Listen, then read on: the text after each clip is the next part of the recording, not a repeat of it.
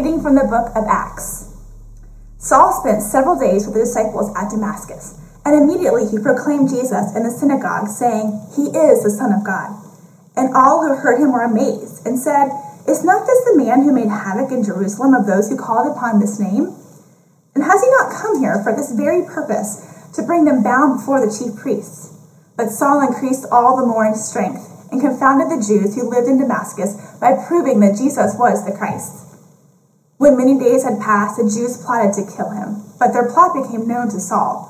They were watching the gates day and night in order to kill him.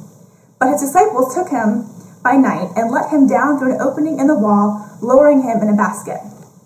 And when he had come to Jerusalem, he attempted to join the disciples, and they were all afraid of him, for they did not believe that he was a disciple. But Barnabas took him and brought him to the apostles, and declared to them how on the road he had seen the Lord, who spoke to him, and how at Damascus he had preached boldly in the name of Jesus. So he went in and out among them at Jerusalem, preaching boldly in the name of the Lord. And he spoke and disputed against the Hellenists, but they were seeking to kill him. And when the brothers learned this, they brought him down to Caesarea and sent him off to Tarsus. So the church throughout all Judea and Galilee and Samaria had peace and was being built up. And walking in the fear of the Lord and in the comfort of the Holy Spirit, it multiplied. The word of the Lord. Good morning, One Fellowship family and friends. My name is Cody Quinn, and I'm the pastor of Students and Connections here at One Fellowship. As we dive in, let me ask you a quick question. Has there ever been something in your life that took a little more time than you expected to truly flourish? Has there ever been something in your life that took a little more time than you expected to truly flourish? You see, Kelsey, my wife, has always loved nature, and when choosing a college to attend, this really came out. You see, she had criteria that this college needed to meet, such as the graduation rate and the quality of degrees, the quality of campus life, and the teachers that she would have. No, these were not the criteria that Kelsey went with. Her one criteria for her college was that the outside had to be fun. And so her two options were App State in the mountains of North Carolina or UNCW, UNC Wilmington on the coast of North Carolina. And she chose to go to the coast and attend UNCW because the outside was fun. Now, her love for nature continues to this day, but I remember a time in the spring of 2017, right before we were married, that we were sitting out in her parents' front yard, and she decided that she wanted to plant a blueberry bush. She was excited to plant, take care of, and eat a fruit that she had grown herself. So she was super excited, but there was one problem. The blueberry bush was a complete failure. There were no blueberries on the bush that year. There were no blueberries the next year. I remember we were standing in our parents' front yard with them also.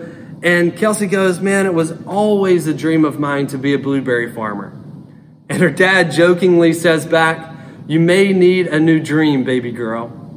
But we received a call last year, so 2 years after the blueberry bush had been planted, saying that blueberries were appearing and starting to grow.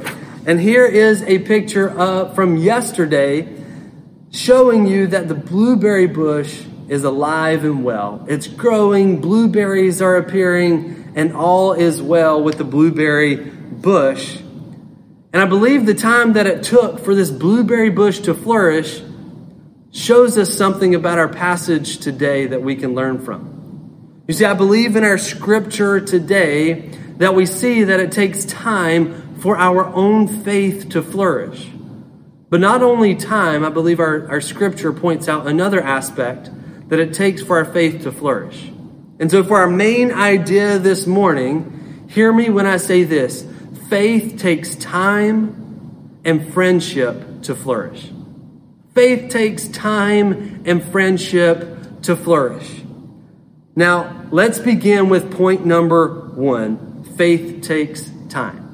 And before we dive in, let me say a quick word of prayer as we begin. Father, we thank you so much for who you are to us. We pray that your word this morning would cut us deep in our hearts. Father, may your Spirit help us to be more and more like you. It's in Jesus' name we pray. Amen. Amen. Point number 1, faith takes time. So now in 6 short words, let's read Acts chapter 9, verse 23, part A. In 6 short words, it says, after many days had gone by. After many days had gone by, what's happened? So let me set the context for you. You see, earlier in chapter 9 of Acts, we see Saul on his way to Damascus to save Christians. No, we see Saul on his way to Damascus to take Christians into prison and really to cast his vote to kill them. You see, Saul was a Pharisee, and he was a Pharisee that did not believe that Jesus was who he said he was, the Son of God. But on his way to Damascus, we know the story by now that Jesus showed up, knocked Saul off his horse, and revealed himself to him as the one true Son of God. And you see, our scripture picks up today in Damascus. See, Saul was blinded by Jesus on this road. He went into Damascus to see Ananias, and his faith journey begins here in Damascus. But as our scripture read, it says, and many days had gone by. So what happened? What happened in these days? Where did Saul go? What was he doing? Was he in Damascus this whole time? I think we get a clue from Galatians chapter 1, verse 15 through 18. So let's read. But when God, who set me apart from my mother's womb and called me by grace, was pleased to reveal his Son in me so that I might preach him among the Gentiles, my immediate response was not to console any human being. I did not go up to Jerusalem to see those who were apostles before I was, but I went into Arabia, and later I returned to Damascus. Then after 3 years, I went up to Jerusalem to get acquainted with Cephas and stay with him 15 days. Point number 1, faith takes time. You see, Saul spent 3 years in preparation before he began ministering on Jesus' behalf. Saul spent 3 years in isolation, if you will, with God before he began teaching. Can anyone relate to maybe this period of isolation? See, for Saul, this was a time of preparation to get familiar, even more familiar with Scripture and the heart behind the Scripture. Now, this is similar in Scripture. We see this preparation time previously in the Bible. Think of Moses and the 40 years in the desert prior to him leading the people. Think of Jesus himself in his 30 years walking on earth before he began his public ministry. And his public ministry, it began with 40 days in the wilderness. You see, it takes time for our faith to develop. The simple truth is this: faith takes time. But not just time, it takes time with God. Have you found time to be with God during this season? You see, I believe God may be preparing you and us for something special in the days to come, but we need to find time to be with God. Point number 1, faith takes time. Point number 2, faith takes friendship. Let's read from Acts chapter 9, verse 23 to 28. It begins, after many days had gone by, there was a conspiracy among the Jews to kill him. But Saul learned of their plan. Day and night they kept close watch on the city gates in order to kill him. But his followers took him by night and lowered him in a basket through the opening in the wall. Verse 26 continues, when he came to Jerusalem, he tried to join the disciples, but they were all afraid of him, not believing that he really was a disciple. But Barnabas took him and brought him to the apostles. He told them how Saul on his journey had seen the Lord and that the Lord had spoken to him, and how in Damascus he had preached fearlessly in the name of Jesus. So Saul stayed with them and moved freely in Jerusalem, speaking boldly in the name of the Lord. Point number 2, faith takes friendship. Let me ask you this question. Can you think of any great duos or squads?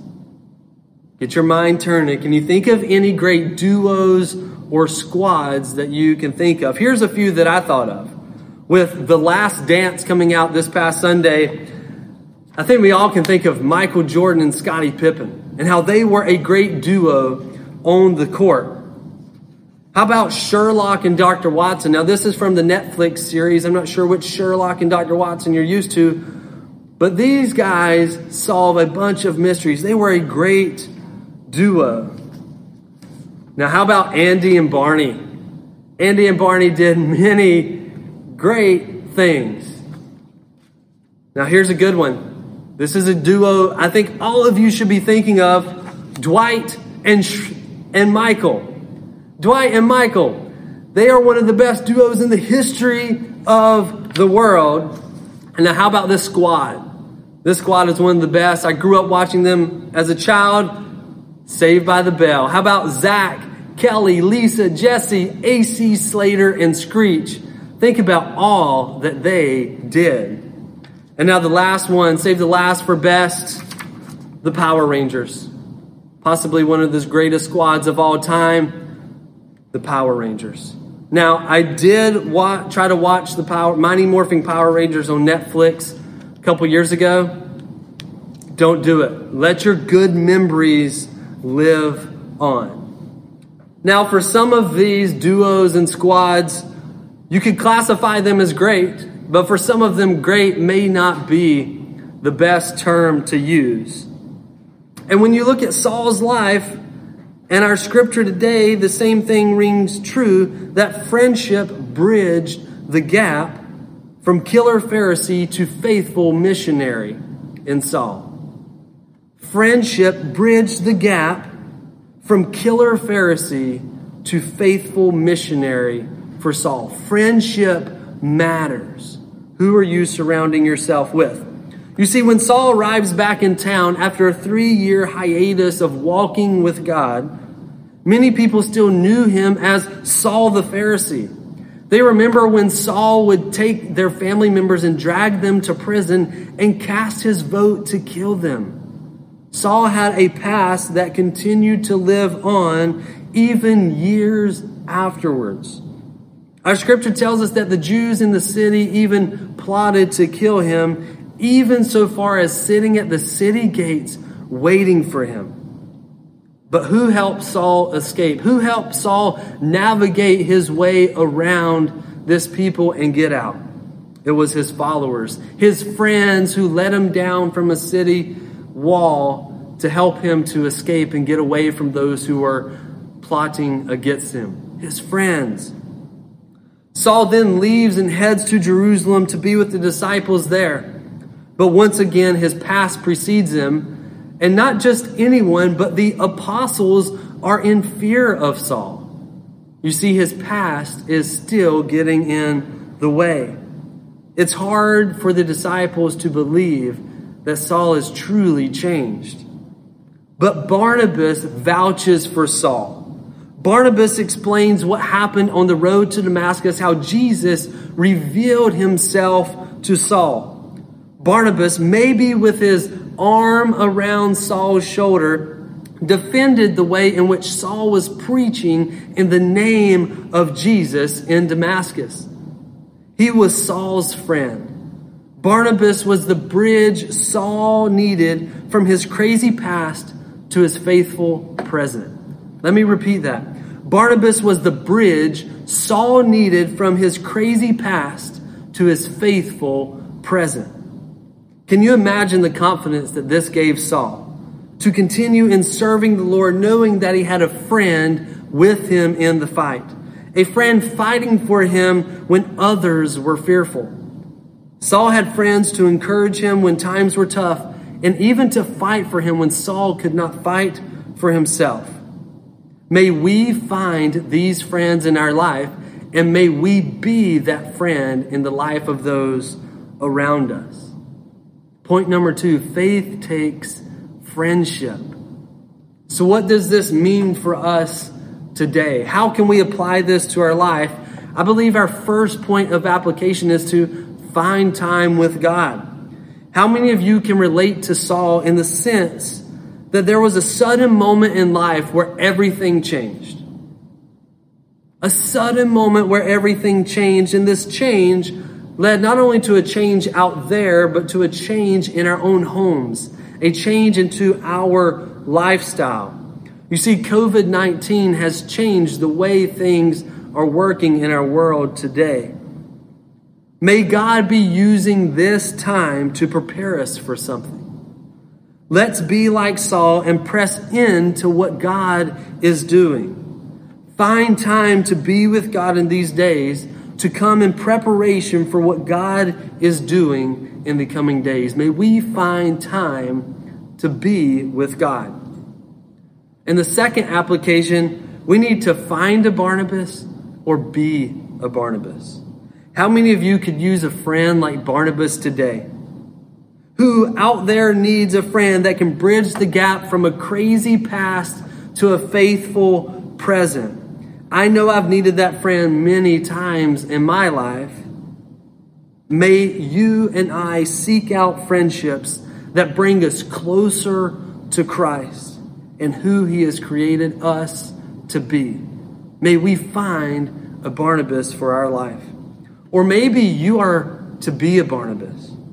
Maybe there is someone in your life right now that needs you to come alongside, put your arms around them and encourage them. To step up to the plate for them and fight where they can't fight for themselves.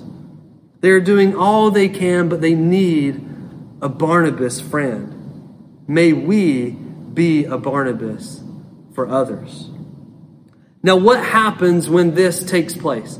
What happens when we find time to be with God and we fill our life with friendships that brings us closer to God? I believe we flourish. Let's read our last scripture for the day, Acts 9, verse 31. It says, "Then the church throughout Judea, Galilee, and Samaria enjoyed a time of peace and was strengthened, living in the fear of the Lord and encouraged by the Holy Spirit. It increased in numbers." The church had peace. The church was strengthened. The people feared or lived in reverence to the Lord. The Holy Spirit was their guide, and the church grew. Who wants these things to happen? I want these things to happen. I hope you want these things to happen, but here's the deal. It starts with time with God and with friends. Our main idea for today, faith takes time and friendship to flourish. May we find both today. Let us pray. Father, we thank you so much for this time to hear and learn from your word. My prayer is that we will find time in this crazy season of life to be with you. Prepare us, Lord, for what you're doing in the coming days. And Father, may we find friends like Barnabas and those who lowered Saul out of the window. Father, may we encircle ourselves with friends like that. And God, may we be a Barnabas. All of us are meant to be a Barnabas for those around us. May we live as an encouragement to those around us. Father, our ultimate prayer is that we would be more like you. It's in your name we pray. Amen. Amen. God bless and have a great day.